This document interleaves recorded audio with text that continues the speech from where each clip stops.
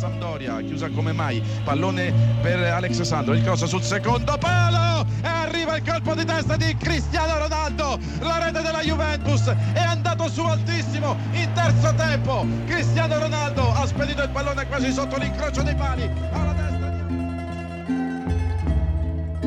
Het is donderdagmiddag 2:50 en Sander zit in het vliegtuig vanuit Barcelona. Die was gisteren bij de Classico. Spaans voetbal, het werd 0-0 voor de verandering. Maar gelukkig is Wesley gewoon aanwezig. Wesley, goedemiddag. Alles goed? Ja, prima. Nou ja, goed. Iets minder dan Sander misschien, want hij heeft toch wel een leuk tripje gehad, denk ik. Al was het voetbal niet om aan te zien. Maar goed, dat weet je als je overschakelt naar een ander land. Verrader, hè?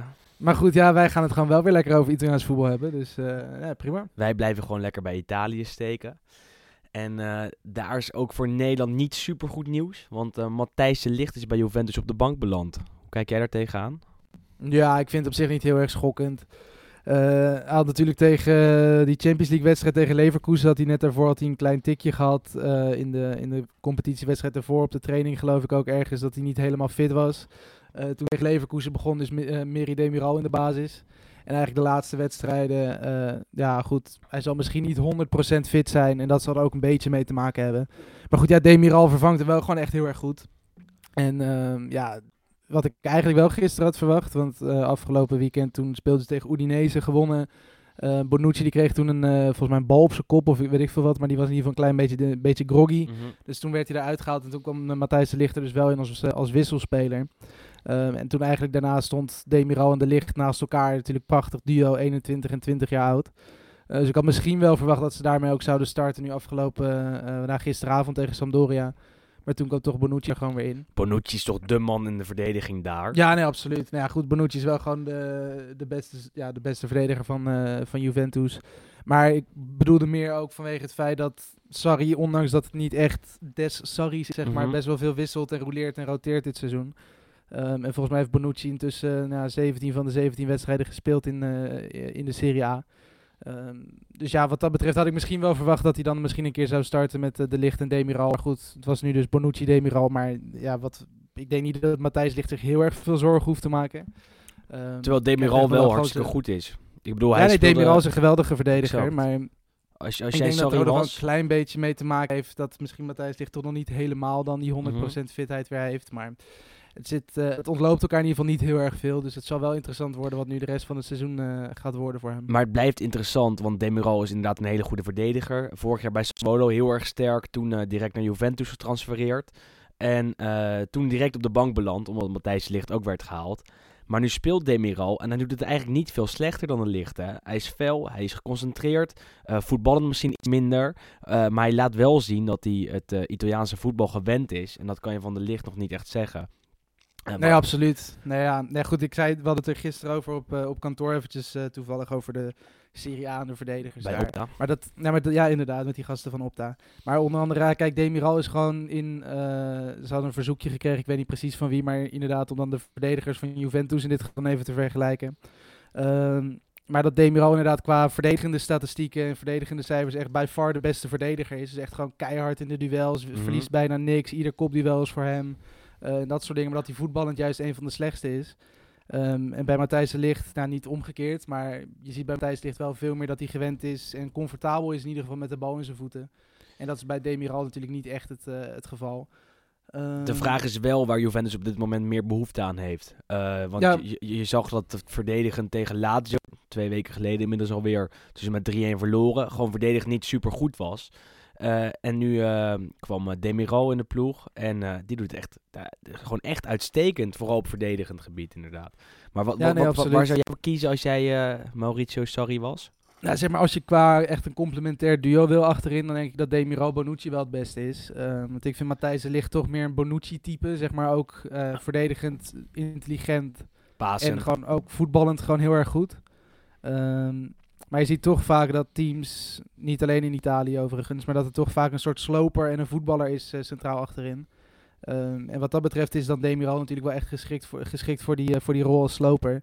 Maar goed, ja, wat ik zeg, weet je, als Matthijs de Ligt straks na de winterstop misschien weer gewoon 100% fit is, dan gaat hij weer alles spelen.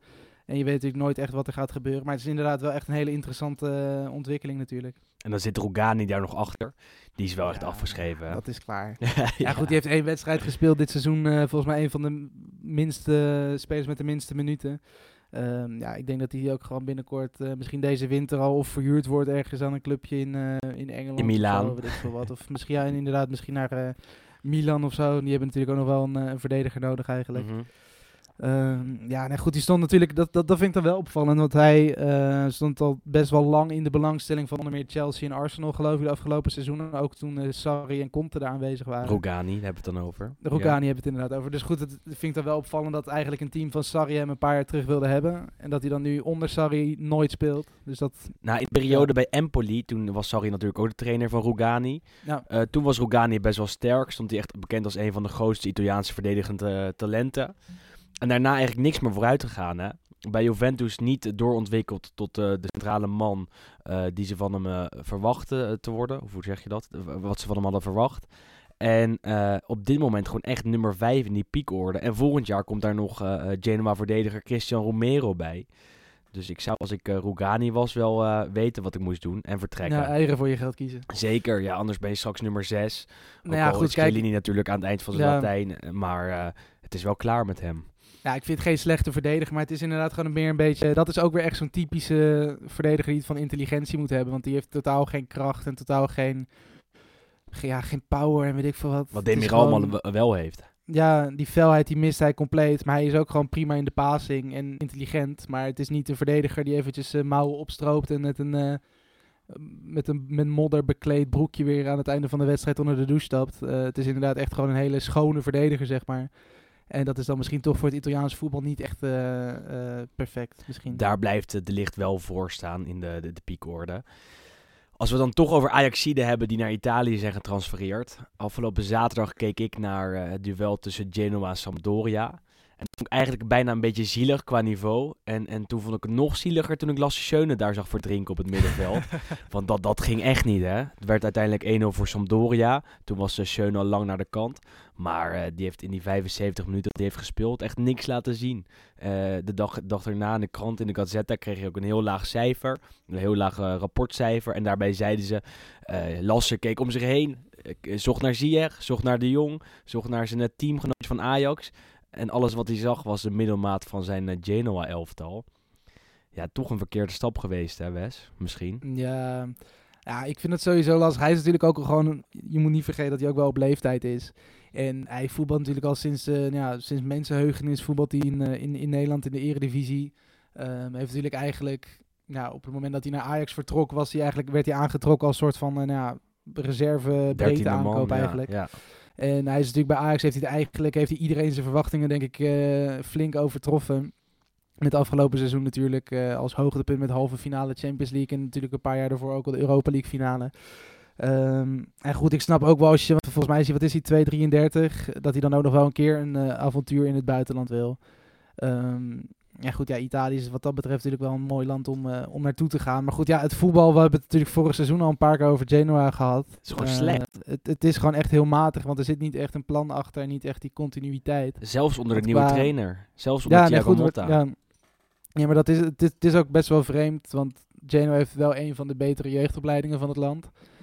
Zeker begin dit seizoen toen ze die Andreazzoli aanstelden, die vorig seizoen natuurlijk nog bij Empoli zat. Ja, wat leek mij een trainer die toch wel in ieder geval voetbal in die ploeg kon brengen. En dat zie je eigenlijk ook dit seizoen weer helemaal niet. En hij is natuurlijk ook intussen alweer een tijd weg. En onder Thiago Motta is ook geen enkele verbetering zichtbaar eigenlijk. Er zit geen plan achter. Het is heel erg stroef. Genoa Sampdoria was de aller slechtste wedstrijd die ik misschien wel dit hele jaar heb gezien in de Serie A. Er werd niet gevoetbald. Bij rust waren er 0 doelpogingen geweest en 22 overtredingen. Dus dat zegt al wel genoeg. En er was echt... Er zat gewoon niks in. En dat is voor zo'n speler als Schöne natuurlijk hartstikke pijnlijk. Die veel beter had geaard bij een team als Torino of Fiorentina of iets dergelijks. Waar hij misschien ook wel naartoe had kunnen gaan. Ging hij naar Genoa. En ondertussen staat hij op plek 19 in de Serie A. Is er eigenlijk geen zicht op beter, want Thiago Motta wordt binnenkort waarschijnlijk weer ontslagen. Komt Davide Ballardini waarschijnlijk weer terug. Dat is een oud-trainer van Genoa die al volgens mij 3, 4, 5 keer trainer daar is geweest. En weer uit van de stof vandaan wordt gehaald. Maar ja, ik vond het zo jammer om Schöne zo aan het werk te zien. Stond ook op 10. En kon daar gewoon echt helemaal niks betekenen voor zijn ploeg. En dat terwijl hij op het vliegveld in de zomer werd onthaald als een absolute topaanwinst. Nou, dat heeft hij eigenlijk op nog geen enkel moment laten zien. Nou, maar ik denk ook dat dat natuurlijk gewoon grotendeels te maken heeft met het feit dat heel Genoa draait natuurlijk niet. Ik denk niet... Nee, het is niet aan hem te verwijten, nee. Nee, absoluut niet. Ik denk dat het maakt niet uit wie je daar had neergezet. Als je daar, weet ik veel, een Tadic had neergezet, had hij waarschijnlijk ook 2 goals gemaakt en dat was het. Het is gewoon ook heel lastig om te voetballen in een team wat zelf niet gewoon kwaliteit op het veld heeft staan en eigenlijk ook amper voetbalt. En ja, Schöne, het begin van het seizoen toen hij die kant op ging, hebben het gezegd van hij is natuurlijk wel echt een paser en gevaarlijk met vrije trappen. Maar goed, om überhaupt vrije trappen ook een beetje richting het doel van de tegenstander te krijgen, moet je ook aanvallen. En dat is ook gewoon iets wat Genoa gewoon bijna niet doet. En op het moment dat de vrije trap was, op 20 meter van het doel, was hij al gewisseld. Dus dat was wel heel erg jammer. Dat is dan ook weer pech. Zit wel een Nederlander ook bij Genoa. Hebben we al een keer eerder genoemd dit jaar in de podcast. En dat is Danilo Cleonise. Geboren op 8 december 2001. En eigenlijk al... ik heb hem hier voor mijn profieletje. Maar ik vind absoluut al die kindjes die dan geboren zijn na 2000... voelen me dan nog extreem oud. Bij de club van 2000, hè. Wij zijn 5, 6 jaar ouder allebei. Ja, ik vind dat... Ik weet nog van een paar jaar geleden... Ik kom zelf uit 95 dan... Dat... ik op een gegeven moment dacht, want toen waren al die grote talenten, wat was zo'n Eriksen geloof ik, die was uit dan 3,94. En dan dacht ik van nou weet je, het is dan over een paar jaar, dan zijn er dus gewoon jongens die profvoetballer zijn bij grote clubs die jonger zijn dan ik. En intussen zijn het inderdaad echt al gastjes uit 2001, 2, 3. En ondertussen zitten wij hier een podcast op te nemen in plaats van daar op het veld. Goed, verschil te zijn natuurlijk. Maar wat wil die zeggen? Nee, dat Cleonise mocht invallen en dat hij steeds meer minuten lijkt te krijgen onder Thiago Motta. Wat dat betreft zou het voor hem wel zonde zijn als ze de trainer vervangen en die nieuwe trainer, waarschijnlijk Ballardini, weer terug gaat vallen op ervaren krachten. Want dit is een jongen die dus op dit moment 18 is en dan al speeltijd krijgt in de Serie A. Wat best wel een unicum is, zeker bij een club in de degradatienood. Zeker iets om in de gaten te houden. Maakt nog een slimme overtreding in de blessuretijd. Of misschien wel een domme overtreding, want Genoa stond op dat moment achter. Maar toch leuk wel om een extra Nederlander daar in de Serie A te zien. En als we het dan over halve Nederlanders hebben. De bruggetjes zitten er wederom lekker in, Wes. Ik weet niet waar je naartoe gaat, maar het zal vast goed zijn. Kunnen we naar Sofian Amrabat. Kijk, natuurlijk de Marokkaanse nationaliteit. Want hij gaat de transfer maken, hè, waarschijnlijk. Ja, deze zomer. Goed, de geruchten gingen al langer dat hij naar Napoli zou gaan. Werd ook bij Inter genoemd onder andere. Fiorentina geloof ik had ook interesse. Maar het lijkt nu inderdaad op weg te zijn naar Napoli. 15 miljoen. Ja, 15 miljoen plus een miljoentje bonus geloof ik. Zeker, ja. Hij staat officieel nog onder contract bij Club Brugge. Die hebben hem verhuurd dan nu aan Verona met een optie tot koop van 3,5 miljoen geloof ik. Exact, ja. Dus Verona kan makkelijk die 3,5 miljoen aftikken en vervolgens 15 miljoen weer ophalen bij Napoli. Makkelijk geld verdienen. Goed, dat zijn wel slimme constructies.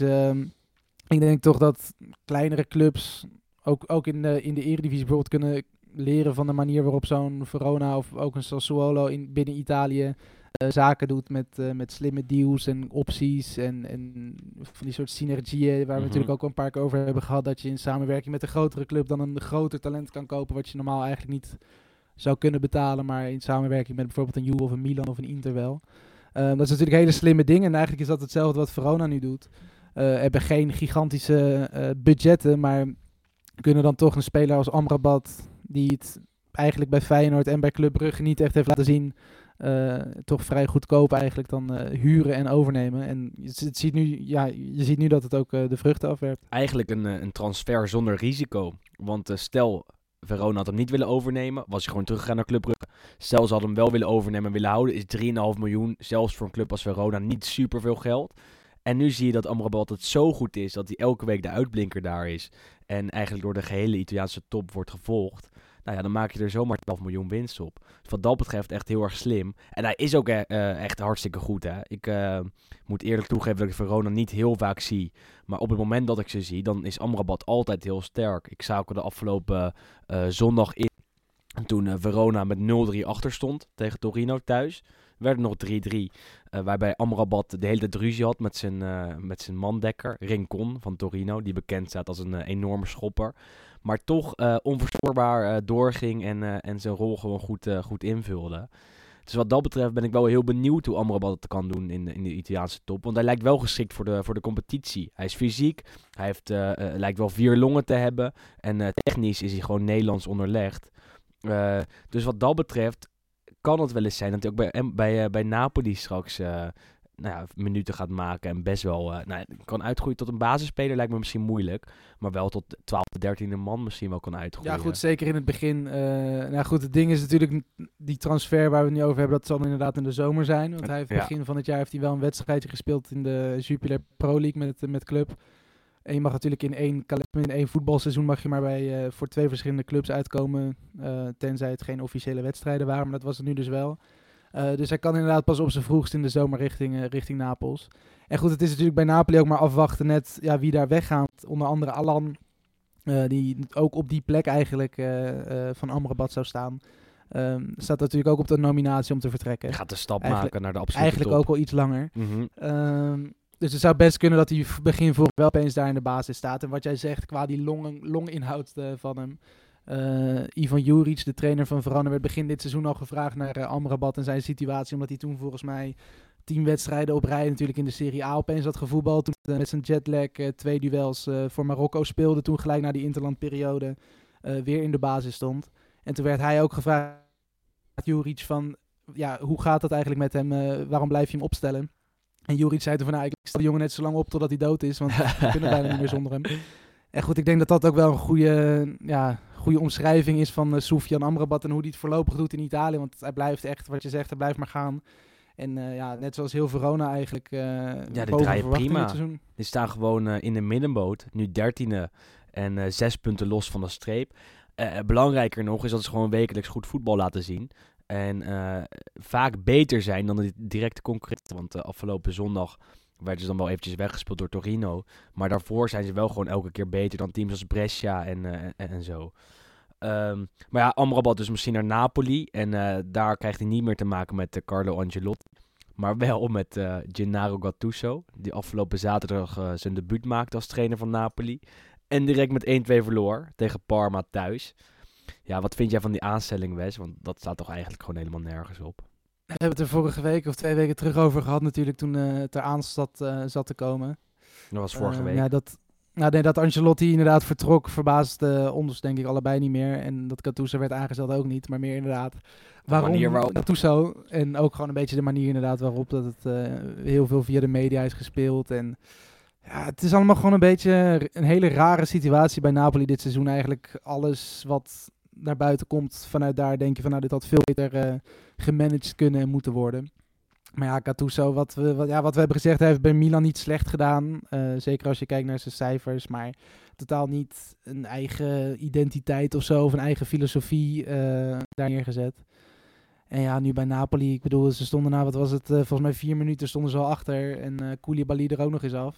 Ja. Dus dat was natuurlijk al, goed. Het was niks. Op dat moment dacht je eigenlijk al van, dit is weer echt een dramatisch debuut voor Gattuso. Het was wel mooi. Dat doelpunt ging erin en werd gelijk door de regie geswitcht naar Gattuso. Die stond er echt met een blik van, god, wat doe ik hier? Zweet het voorhoofd natuurlijk weer. Ja, goed. En via Mili kwamen ze een goede kopbal nog terug. En dan in de laatste seconde van de wedstrijd opnieuw Kulusevski die het goed deed. En die legt dan af op Gervinho. Ja, het is... Je kan er ook niet heel veel meer van verwachten. En het is echt een gigantische vrije val die ze doormaken. Ja.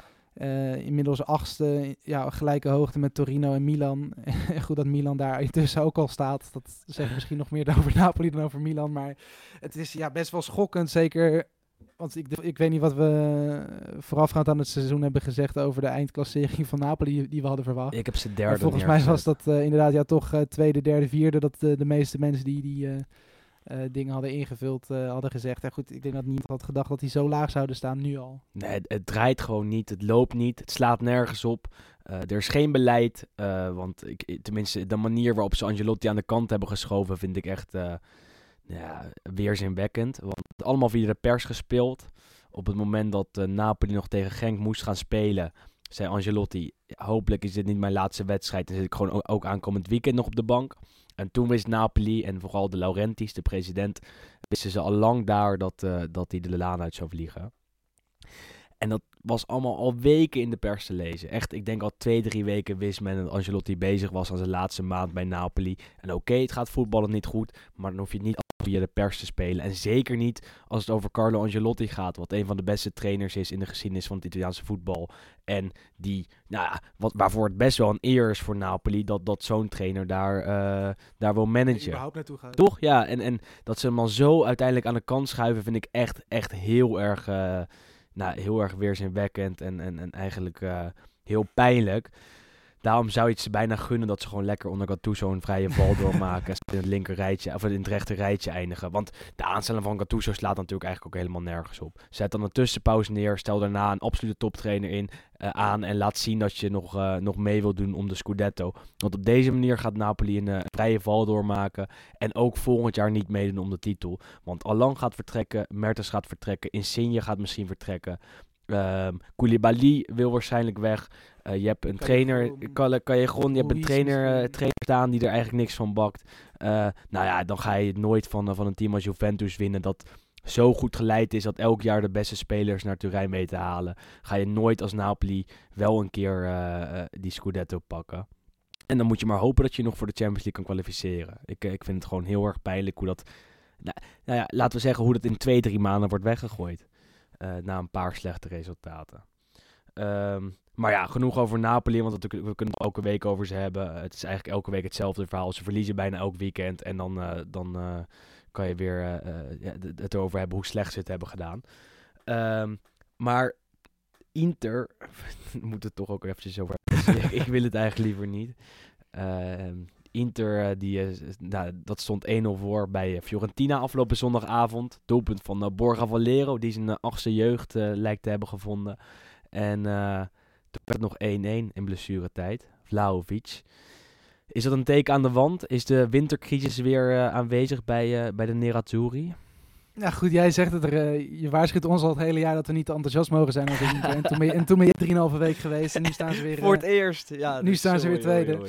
Ja goed, kijk, vorig seizoen zijn we natuurlijk ook bij die wedstrijd geweest tussen Fiorentina en Inter. Toen werd het 3-3. Ook in de laatste seconde.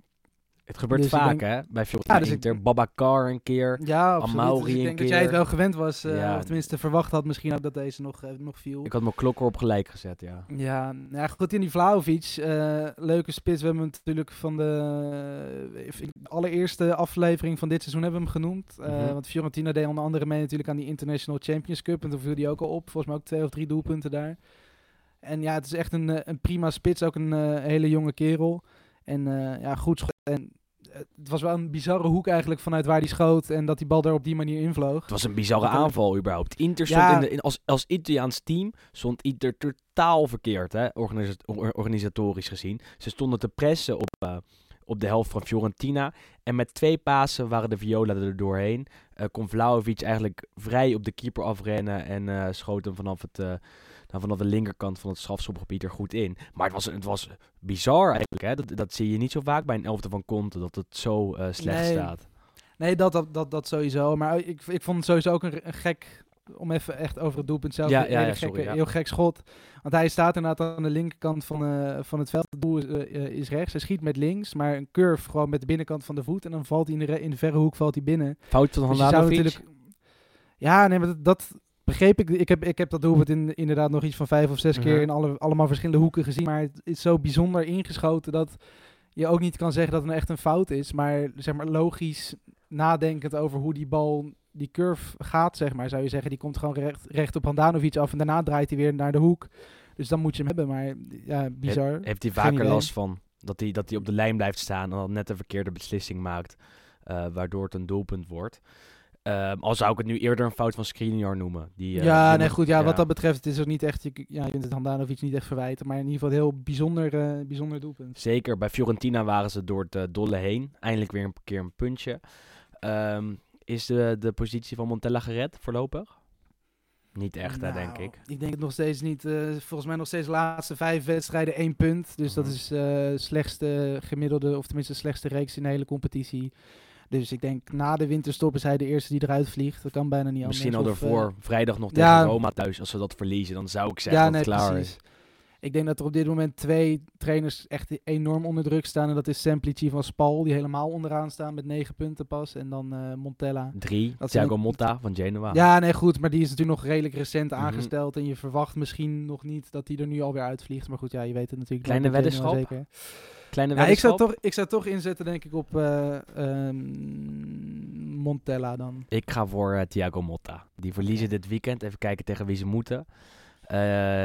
Maakt niet uit. Ja, nee, ik weet tegen wie ze moeten. Die moeten namelijk tegen Inter. Ja, dat bedoel ik. Die gaan gewoon winnen. Dat weet ik gewoon uit mijn hoofd. Dan moet je dit checken. Zaterdagavond om 6 uur, Inter Genoa. Stel, zat en die kans zit er natuurlijk gewoon best in. Het is namelijk de nummer 19 tegen de nummer 2. Dan denk ik dat het tijdperk Thiago Motta eigenlijk al na 2-3 maanden voorbij is. Ja. Nou, is goed. Dan, ik zeg Montella, dan zeg jij zegt Motta van Genoa. En dan zeggen we gewoon dat Sander Semplici van Spal zegt. En dan alle drie mogen de luisteraars een mooie beloning of een mooie straf verzinnen, vind ik. Ja, precies. Nou goed, ja, we zullen het zien. Zeker. En dan hebben we nog de even als laatste wedstrijd van de afgelopen speelronde. Misschien wel de allermooiste. Dat was namelijk Cagliari tegen Lazio. Waarbij Cagliari echt heel lang voor stond. Heel veel kansen miste. Met Simeone, die vrij op de keeper afliep en er gewoon overwachtte. Met wat andere spelers. En toen kwam Lazio opeens terug. Een paar slimme wissels gedaan. Eerst Luis Alberto in de 93e minuut 1-1. En dan denk je, nou, dat is bijna voorbij. Maar nee, want de scheidsrechter die gaf gewoon 7 minuten extra tijd. En 3 minuten later was het Felipe Caicedo, de supersub van Lazio, die de 1-2 binnenkopte. Lazio titelkandidaat? Nou, dat misschien nog niet. Maar ja, fantastisch wat die doen. Ja, ik vind het een heel bijzonder seizoen wat zij doormaken, zeg maar. Want je kunt nou niet zeggen dat ze de allerbeste spelers hebben.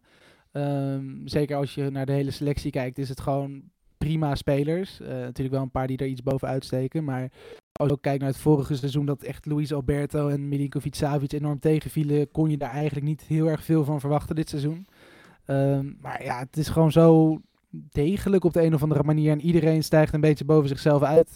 Daar ook zo'n Caicedo, wat eigenlijk helemaal niet zo'n bijzondere spits is, heeft dit seizoen natuurlijk ook een paar hele belangrijke in liggen. En ja, 2 doelpunten uit bij Cagliari, die ook niet heel erg veel tegengoals krijgen daar in eigen huis. Ja, extreem knap. En ze staan nu derde, volgens mij een van de beste 8 overwinningen op rij, geloof ik. Zoiets, ja. Laatste keer 9 was toen het kampioensjaar onder Sven-Göran Eriksson. Ja. Dus ja, ik denk dat de hoop en de dromen zijn daar zeker aanwezig in het blauwe deel van Rome. Maar goed, over het hele seizoen gaan die toch wel iets tekort komen. Lijkt mij ook, denk hoor. ik, ja. Het zit nu ook wel echt heel erg mee. En ze kunnen het nooit zo volhouden. Nee, precies. Kijk, ik wil niks afdoen van de prestaties, want die zijn gewoon heel goed. Maar je gaat niet nu nog 18 wedstrijden in het seizoen, als je achter staat bij een team wat het eigenlijk dat gewoon beter speelt, dan 2 goals maken in blessuretijd en winnen. Dat gaat niet iedere week lukken. Maar wel heel veel respect ook wat Inzaghi daar opnieuw neerzet. En je ziet nu echt dat zo'n Luis Alberto en een Sergej Milinkovic-Savic wel weer hun eigenlijke niveau halen. En dan zie je wel gelijk wat voor goede spelers dat dan eigenlijk weer zijn. Aankomende zondag de Supercoppa in Riyadh, in Saudi-Arabië. Gaan ze dan Juve weer verslaan? Kans zit er best in. Het zou me absoluut niet verbazen. De afgelopen seizoen natuurlijk al vaker gehad dat Lazio het heel goed deed tegen Juve. En dat Juve er dan net nog op de een of andere manier aan het langste eind trok. Maar ja... Wel een interessante wedstrijd. Ja, absoluut. Hele leuke, heel leuk. Nee, goed, Lazio is natuurlijk echt een cupfighter. Doen het in de Coppa Italia ook altijd heel goed. En zo'n Supercoppa is natuurlijk, ja, super cliché, maar ook weer een wedstrijd op zich. En ik verwacht wel dat Matthijs de Ligt dan in ieder geval weer in de basis zal starten. Maar goed, ja, verder, kijk, zo'n Immobile, als hij het weer op zijn heupen krijgt met een beetje pech, schiet er dan ook weer een paar in. Zondagavond om 5:15. Dus ik ben heel benieuwd. Zeker een aanrader om te gaan kijken, want er staat toch wel het is niet een prijs die in Italië als hoofdprijs wordt gezien, maar er staat zeker een prestige op het spel. Waarbij Juve gewoon een nieuwe prijs aan de prijzenkast zou willen toevoegen. En voor Lazio is elke prijs gewoon bijzonder. Dus zeker een aanrader om te gaan kijken. Nog eventjes voordat we naar de speelronde van aankomend weekend gaan. Ben jij fan van de campagnes tegen het racisme van de Serie A? Want dat slaat natuurlijk al helemaal nergens Ja, laten we het daar weer even over hebben. Ja, we moeten wel. Kijk, absoluut. Ik heb ook geen zin om het elke week over racisme te hebben en over de problemen die in Italië spelen en over de fouten die worden gemaakt. Maar ze worden elke week gemaakt en dan kunnen we het natuurlijk gewoon niet overslaan. Leg jij het maar uit. Ik denk dat jij misschien wel beter kan uitleggen dan ik wat er nou afgelopen maandag weer gebeurt. Want het is bizar. Nou ja, kijk, het is gewoon... Ja, ik vind het zo lastig om het er op een normale manier... Zeg maar om het uit te kunnen leggen in een manier van dat iedereen het kan begrijpen. Want het is gewoon ook echt een raar probleem. Want het is niet eens zozeer racisme in de zin van dat ze het echt bedoelen als van... Hey, wij haten zwart of we haten buitenlanders in het algemeen. Maar het is gewoon ook, zoals het in Italië zelf wordt genoemd, ignoranza. Het is gewoon een soort van onwetendheid en een gebrek aan inlevingsvermogen en medeleven. En ze weten het niet. Ze weten niet beter dan dit. Nee. En ze dat begrijpen is gewoon niet echt wat kan en wat niet kan. Moeten we wel even uit wat er gebeurde. Absoluut. Ja. Nee, goed. Het was eerst natuurlijk, we hebben een paar weken geleden het hele akkefietje met de Corriere dello Sport gehad met die Black Friday.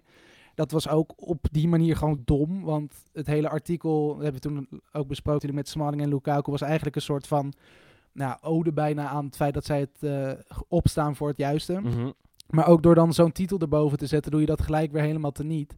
En dat is ook nu een beetje de achterliggende gedachte geweest bij deze antiracisme campagne. Want ze hebben dus een kunstenaar, Simone Fugazzotto, gevraagd om kunstwerken te maken. Maanden geleden eigenlijk al, dus nog voor dit alles gebeurde. Voor de finale van de Coppa Italia in mei. Ja, en hij, die Fugazzotto, dat is een kunstenaar, een jaar of 30 denk ik dat hij intussen is. Maar die maakt eigenlijk alleen maar kunstwerken met apen erin. Niet eens zozeer allemaal met maatschappelijke betekenissen of boodschappen, maar dat is in ieder geval zijn signature om te maken. En hij heeft nu dus 3 apen afgebeeld met een soort van kleurtjes erop, dat het ook nog een soort van lijkt alsof het een voetbal is. En dan ook nog 3 verschillende soort gezichtsuitdrukkingen. Dus dan zou je eigenlijk daarin dan de Aziaten de blanke aap moeten zien, de Aziatische Aziatische aap en de Afrikaanse aap, zoiets. Bizar. Ja. En dat is nu dus dan gekozen als de antiracisme campagne. Want de boodschap achter is dan, we zijn allemaal apen. Ja. En aan de ene kant denk je dan ook van, goed, we zijn allemaal, we stammen allemaal af van de apen en we zijn allemaal gelijk. Alleen het feit dat je dat soort, zo'n delicaat en moeilijk... Je kan het je toch niet voorstellen. Je kan het je niet voor. Maar het is gewoon zo moeilijk om het uit te kunnen leggen. Exact, maar het punt is denk ik, en ik heb daar een vrij goed stuk over gelezen van de Ultimo Bono. Dat is eigenlijk de Catenaccio, voor de mensen die het nog kennen, want het bestaat volgens mij niet meer, van Italië. En daarin zijn stukken te lezen, vaak over tactiek en vaak over andere dingen van voetbal.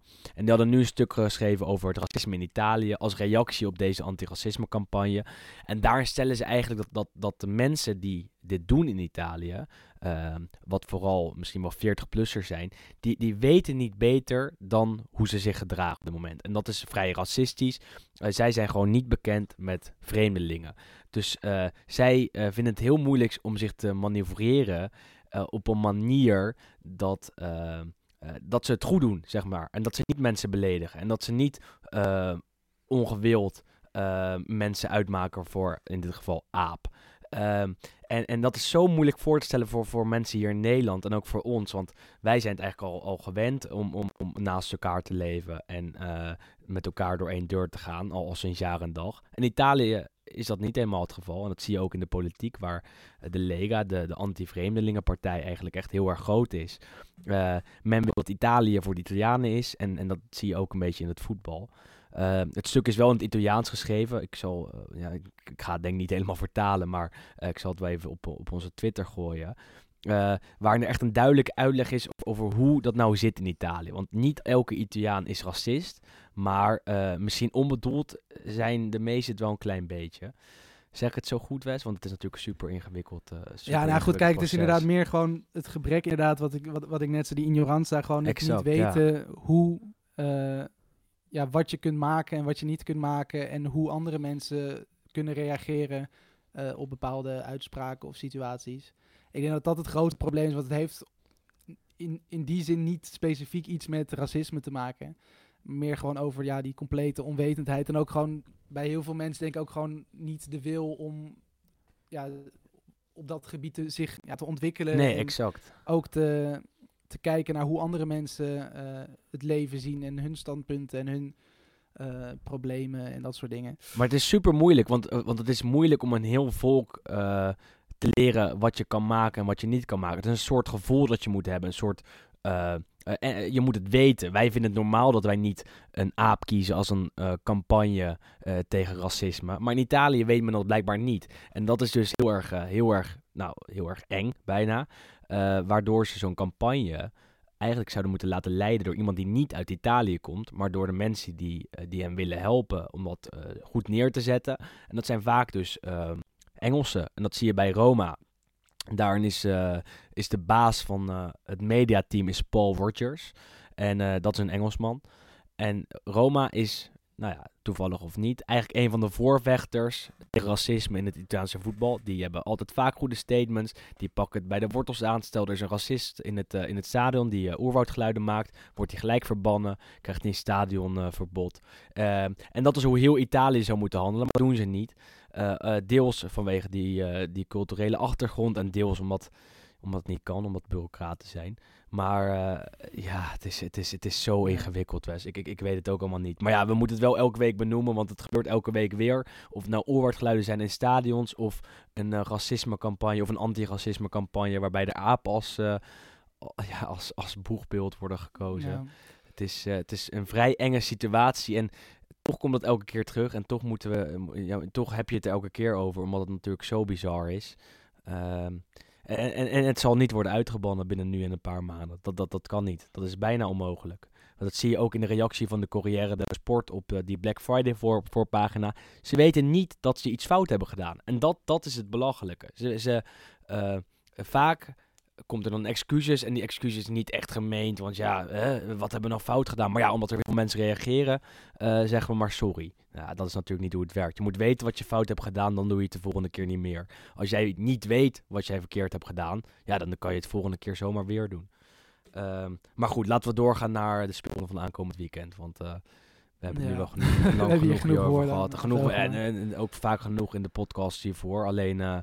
het hoort erbij, helaas. Ja, het blijft iedere week gebeuren, dus wat dat betreft, je ontkomt er ook niet aan. Exact. En vrijdag beginnen we weer namelijk. Fiorentina-Roma. Leuke wedstrijd, zou ik zeggen. Misschien wel de leukste van de aankomende speelronde.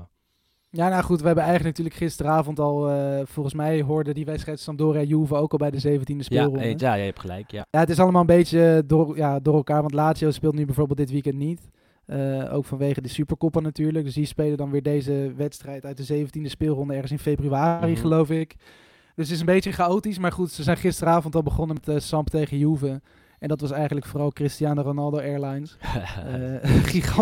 Gigantische kopbal. Het is echt niet normaal. Ik zag toevallig net, voordat we gingen opnemen, op Instagram een foto voorbij komen van de legend Marco Materazzi. Die heeft dan ook ooit namens Italië een keer gescoord met zijn... Dat heeft hij wel vaker gedaan natuurlijk. Maar die sprong toen volgens mij nog hoger dan... die kwam op tot 2,71 meter, geloof ik. Was het in de WK-finale? Ik denk dat het die wel was. Ja. De foto was niet heel erg duidelijk die hij erbij had gezet. Maar volgens mij kwam hij toen tot 2,71 meter. En Ronaldo gisteren tot 2,56. Dus er is nog ruimte voor verbetering. Al was natuurlijk Materazzi ook 3 koppen groter. Dus dan is het ietsjes makkelijker. Maar ja, gigantische kopbal. En Juve wint. En die staan nu weer eerste. En die gaan ook gewoon als winterkampioen... Jij een tevreden man. De winter in. De winterstop. Kijk, Inter die kan natuurlijk winnen van Genoa, wat ik ook wel eens op zich zie gebeuren.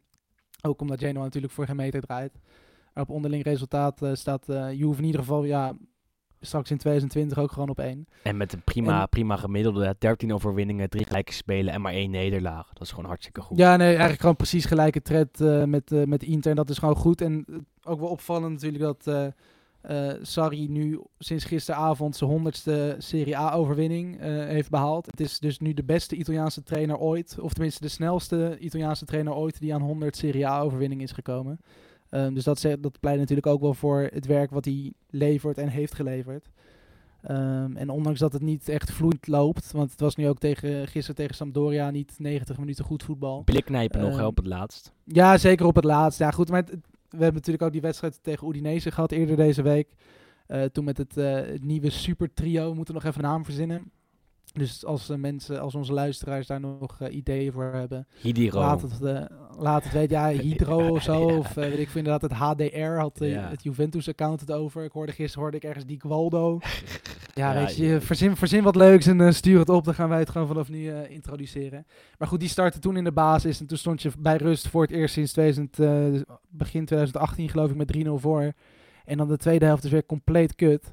En ja, het is gewoon heel erg wisselvallig. Maar als je daarmee gewoon wel eerste staat in de winterstop en je gaat dit weekend voor je eerste prijs in de Supercoppa. Nou ja, weet je, dan doe je het eigenlijk best wel goed. Daar teken je voor. Dat ze stille Juve toch op zaken winnen en gewoon op die titel afzevenen. Want daar lijkt het gewoon nog steeds op. Ondanks die nederlaag bij Lazio van een paar weken geleden. Inter lijkt me moeilijk om het vol te houden op deze manier. En Lazio zelfde verhaal. De selectie van Juve is gewoon een stuk beter. Hebben we het vaak over gehad. Verder nog een mooie wedstrijd dit weekend. Ja, om even vooruit te kijken. Ja, laten we dat ook nog even doen. Maar teruggeblikt. Fiorentina-Roma van vrijdag is interessant. Ja, die is sowieso natuurlijk leuk. Ook omdat Montella er natuurlijk uit moet vliegen. Anders dan heb ik ongelijk. En tegen Roma natuurlijk. En tegen Roma. Nou goed, ik zat net inderdaad even naar de stand te kijken. En eigenlijk die top 4 zoals die nu staat. Zo Juve, Inter, Lazio, Roma. Dat verwacht ik ook wel dat toch wel de 4 clubs zijn die Champions League tickets pakken eigenlijk dit seizoen. Zijn het sterkste, hè? En Atalanta is heel moeilijk. Met de Champions League blijkt het gewoon andermaal moeilijk vol te houden. Die wonnen natuurlijk vorige week bij Shakhtar. Enorm goede prestatie. Gingen door in de Champions League. Moesten zondag naar Bologna. En dan zie je gewoon dat het hartstikke moeilijk is om daar geconcentreerd aan de aftrap te verschijnen. En toen verloren ze met 2-1. En dat ga je vaker zien, denk ik. Ja, nee, datzelfde geldt natuurlijk ook een beetje voor Cagliari, die het ook gewoon echt heel goed doen. Maar uiteindelijk over 38 wedstrijden zelfs tekort komen. Om dat hoge niveau echt het hele seizoen vol te houden. Dus ik verwacht wel zo Juve, Inter, Lazio, Roma, dat zo'n beetje de top 4 is. Eens. En dan waarschijnlijk daarna Atalanta en met heel veel geluk misschien nog een Parma of een Cagliari of misschien toch een Napoli of een Milan. En zondag daar moet je niet echt opletten. Zondag is Atalanta-Milan ook nog wel een interessante wedstrijd. Om 12:30. Ja, nee, dat is inderdaad degene waar ik het meeste naar uitkijk, zeker. denk ik. Dat is een prachtig affiche. Derby van Lombardije. Atalanta de nummer 6 op dit moment tegen Milan de nummer 10. Maar ja, alsnog zal het bij Atalanta kriebelen om het grote Milan te verslaan. Dat is gewoon het kleine broertje tegen die grootmacht van weleer eigenlijk. En ik zie ze wel winnen. Dat zit er ook zeker wel gewoon in. Nee, absoluut. Die hebben het nu natuurlijk eventjes iets langer rust gehad. Ook geen door de weeks voetbal. Europa is natuurlijk eventjes, was vorige week alweer. Dus die konden nu in relatieve rust toewerken dan naar dit duel. En goed, ja, voetballend is natuurlijk gewoon nog steeds heel erg goed. Veel beter dan Milan daar. Want bij Atalanta zit er natuurlijk wel echt een idee achter. Het is alleen een beetje afwachten ook richting de rest van het seizoen. Hoeveel spelers er fit blijven en wanneer de geblesseerde spelers weer terugkomen. Ze missen natuurlijk nog steeds onder andere zo'n Duvannone Zapata. Onze legend. Geadopteerde voetballer van de Serie A. Ja goed, kijk, dus dat is ook, als die nu gelijk na de winter bijvoorbeeld alweer terug zou komen, dan is dat toch weer een extra boost. En dan heb je toch gewoon weer 10, 15 extra goals erbij. Dus dat zou ook wel uitmaken. Maar goed, ik zie ze dit weekend inderdaad Milan echt wel verslaan eigenlijk. Wij gaan ervoor zitten. Paar dienstmededelingen. Die hebben we eigenlijk elke week. Maar deze week wil ik er wat aan toevoegen. Want we hadden natuurlijk geen speler van de week dit keer. Maar wat we wel graag van de luisteraar willen horen, van jullie eigenlijk, van jij, die nu aan het luisteren bent. Van jij? Ja, van jou, sorry. Jeetje. Na 3 kwartier zit de klap je had in het begin ook al over de piekorde, die ken ik ook niet. De rangorde, dus gooi je dingen er doorheen gewoon. Maar wat wij graag van jullie willen weten is wat jouw mooiste wedstrijd was in 2019. Wel van de Serie A. Waarvan heb je het meest genoten? Wie was de beste speler? Wat was het mooiste doelpunt? En voor ons belangrijk, wat willen jullie van ons in 2020 zien? We kunnen mogelijk weer gasten gaan ontvangen. Daar moeten we even naar kijken. Dus wie wil je misschien als gast in de podcast? Of met wie wil je dat wij gaan skypen? Laat ons weten. Kan op Instagram gewoon via een chatbericht. Kan op Twitter natuurlijk altijd. Of kan op een andere manier. Een postduif wat mij betreft. Als het ons maar bereikt. Verder moet je natuurlijk ook gewoon blijven luisteren naar de andere podcasts van FC Afkikken. Podcasten met Petersen. De Pantelic podcast. PCV podcast. Noem het allemaal maar op. En het allerbelangrijkste is natuurlijk dat je ons gewoon 5 sterren moet geven op iTunes. Dat zou namelijk hartstikke top zijn. En daar trekken wij veel luisteraars mee. Ja, volgende week gaan wij nog even terugblikken op 2019, denk ik, Wes. Ja, dat is wel belangrijk. Laatste weken van het jaar komen eraan altijd weer tijd om... Dikmakend. Altijd weer dikmakend. Ja, dat ook. Nou, daar hebben we het nog niet eens over gehad. Ja, toch een beetje tijd voor de reflectie en de zelfreflectie. Dus we gaan het zien. Eerst nog een mooi weekend. De laatste wedstrijden van 2019. En dan, en 2020 komt er over. Schöne ook niet om naar ons te sturen wat beter kan. Want er zijn ook gewoon natuurlijk een boel dingen. Laat ons weten. Wij gaan er dan aan werken. En dan komen we eerst volgende week terug. En daarna natuurlijk gewoon weer in 2020. Wat ons rest is zoals altijd de prachtige column van Juriaan van Wessem. Hij gaat dit keer over de 120ste verjaardag. Of de 120ste verjaardag van Milan. Ik zou zeker nog even blijven luisteren. Wij zien jullie volgende week. Tot dan. Tot de volgende. AC Milan bestaat deze week 120 jaar en dat werd best groots gevierd afgelopen zondag met een parade van oudspelers in San Siro. Natuurlijk denken we in Nederland dan meteen aan het Hollandse Milan en dan vooral aan de 3 helden van Basten, Gullit en Rijkaard. Maar zij ontbraken op het feestje. Waarom is niet helemaal duidelijk en dat is best wel jammer, want natuurlijk mogen zij niet ontbreken op zo'n feest. Toen zij in Milaan aankwamen, werden ze juist welkom geheten door Gren, Nordaal en Lidholm, oftewel het Zweedse trio Grenoli. Blijkbaar hebben de Nederlandse 3 van Milaan nooit dat sentiment gevoeld met de club of lezen ze hun post niet. Natuurlijk schitterde Franco Baresi bij de huldiging. Tussen zijn leermeesters Fabio Capello en Gianni Rivera. Want Milan is natuurlijk veel meer dan de ploeg van de 3 Hollandse sterren en ook nog meer dan de club van Silvio Berlusconi. Gianni Rivera is het echte symbool van de club. Een sierlijke spelmaker die als tiener bij de club werd gehaald uit het naburige Alessandria en er 20 jaar later zou stoppen. Hij won Scudetti in 3 verschillende tijdperken en ook nog 2 maal de Wereldbeker, 2 maal de Europa Cup en ook nog 2 maal de Europa Cup voor bekerwinnaars. Hij werd technisch directeur, maar dat was niet zijn beste periode. En uiteindelijk ging hij, na de komst van Berlusconi bij Milan, de politiek in en werd nota bene staatssecretaris van Defensie. Misschien was dat nog net iets te hoog gegrepen voor hem. Zondag straalde hij in de middencirkel van San Siro, daar waar hij 50 jaar geleden een kleine gouden bal ontving omdat hij was uitgeroepen tot Europees voetballer van het jaar. Hij had met AC Milan de Europa Cup gewonnen na een magistrale finale tegen Ajax, maar in de voorgaande rondes ook nog de grootmachten Celtic en Manchester United bedwongen. En daarna volgde de legendarische veldslag met Estudiantes om de wereldbeker. Het was een goed elftal met Pierino Prati, Angelo Sormani, Giovanni Trapattoni, Roberto Rossato, Karl-Heinz Schnellinger en natuurlijk ook de zwarte spin, Fabio Cudicini. Maar Rivera stond boven alles. Hij zweefde over het veld, passeerde tegenstanders of ze er niet stonden en gaf voorzetten en omzeilde tackles. Rivera was de eerste Italiaan die de gouden bal won. Paolo Rossi en Roberto Baggio deden dat later ook, maar zij wonnen de gouden bal als speler van Juventus, hoewel ze later dan ook nog voor AC Milan speelden. Gullit, Van Basten, Shevchenko en Kaká deden dat wel als spelers van Milan. En Baresi en Maldini werden ooit tweede in de verkiezing om de gouden bal. Maar voor alle Milan-fans staat Gianni Rivera voor altijd bovenaan.